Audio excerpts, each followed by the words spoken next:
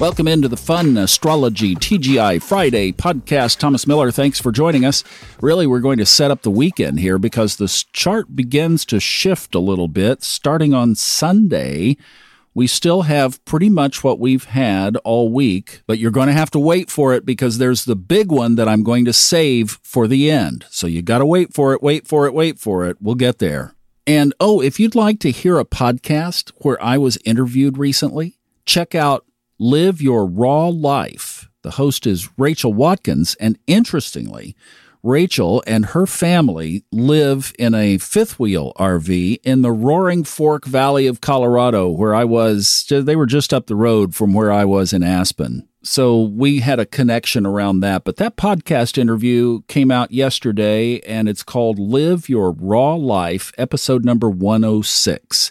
And we had a great conversation, and she probed into some areas that were kind of fun and formative in my own story. So thought you might be interested in that.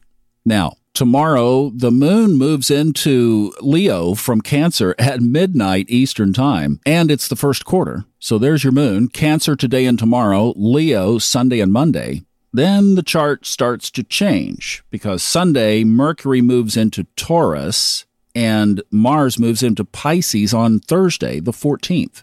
You know, without going into the details of it, when I started to study horary astrology is when I really started to understand the impact that these sign changes have on the structure of the chart. So horary astrology is where you take your question, and put it to the chart in the aspect of time and space, basically. You're asking infinity to help give you guidance. And then, depending on where that question lands on the chart and where the planets are structured, depends on whether your answer is going to be a yes or a positive or a no, and then you read it on from there.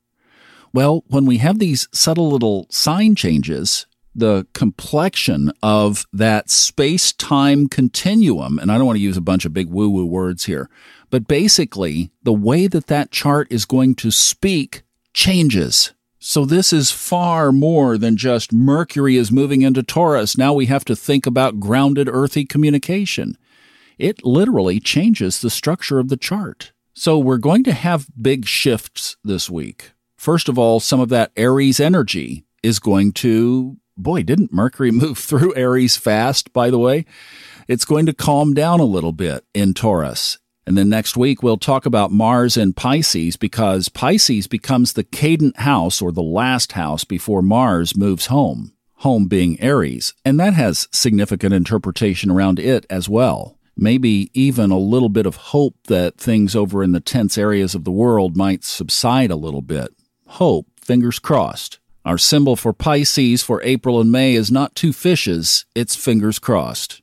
You know, there are so many more questions than answers as we look at the world right now. But I've really been contemplating this chart and all of the positions that encompass where we are. Pluto, getting ready to dance and flirt with that cusp line of Aquarius next year into 2024.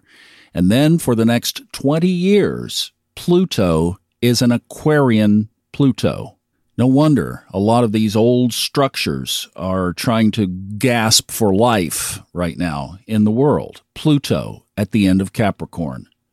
And then we have Saturn in its own sign of Aquarius, with Mars having come through, adding this emotional, angry component to Saturn's transit through the sign of don't tell me what to do, and yet adding that authoritarian heavy hand.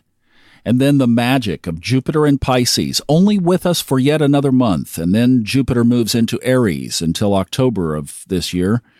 The inspiration, insights, perceptions, and yes, confusions that have been taking place. And then Aries season, the fire to get something done, and yet the anger that has gone with it on the world's stage. You know, it may not be quick, and it may not be easy. But one day, Pluto will move into Pisces and establish an entirely new dynamic in the chart as all of these planets, well, a lot of them, come back around again by then. And I know we've all seen the gruesome images, and we don't understand because those innocent souls had charts too. And this is where I have to jump off of trying to understand. But I know astrology and life has a built-in principle of duality. So when we see this level of negativity, we can rest in that law that there will be something magnificent around the corner from it. And maybe some of these amazing souls who have left the plane for now will come back in a very exalted position in the realms to come. These are the things we can't understand now, but we can rest in the hope of that simple astrological and universal law that whenever a pendulum swings one way, it's always going to swing back the other. And now, the big one. On Tuesday, Jupiter will conjoin Neptune in Pisces. So as we launch into the weekend, let's realize that we're going to be sitting under some of the most incredibly spiritually powerful energy there has been in 165 years. This takes us back into the mid-1800s.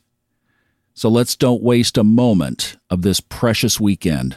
As we seek our own understanding, our own place in the world, we are here, there is a purpose. And it's under energy like this that more pieces of that purpose will be revealed. I'm Thomas Miller. Thank you for letting me just explore that context. I wish you the best weekend of your inspired life this weekend. I'll see you back on Monday.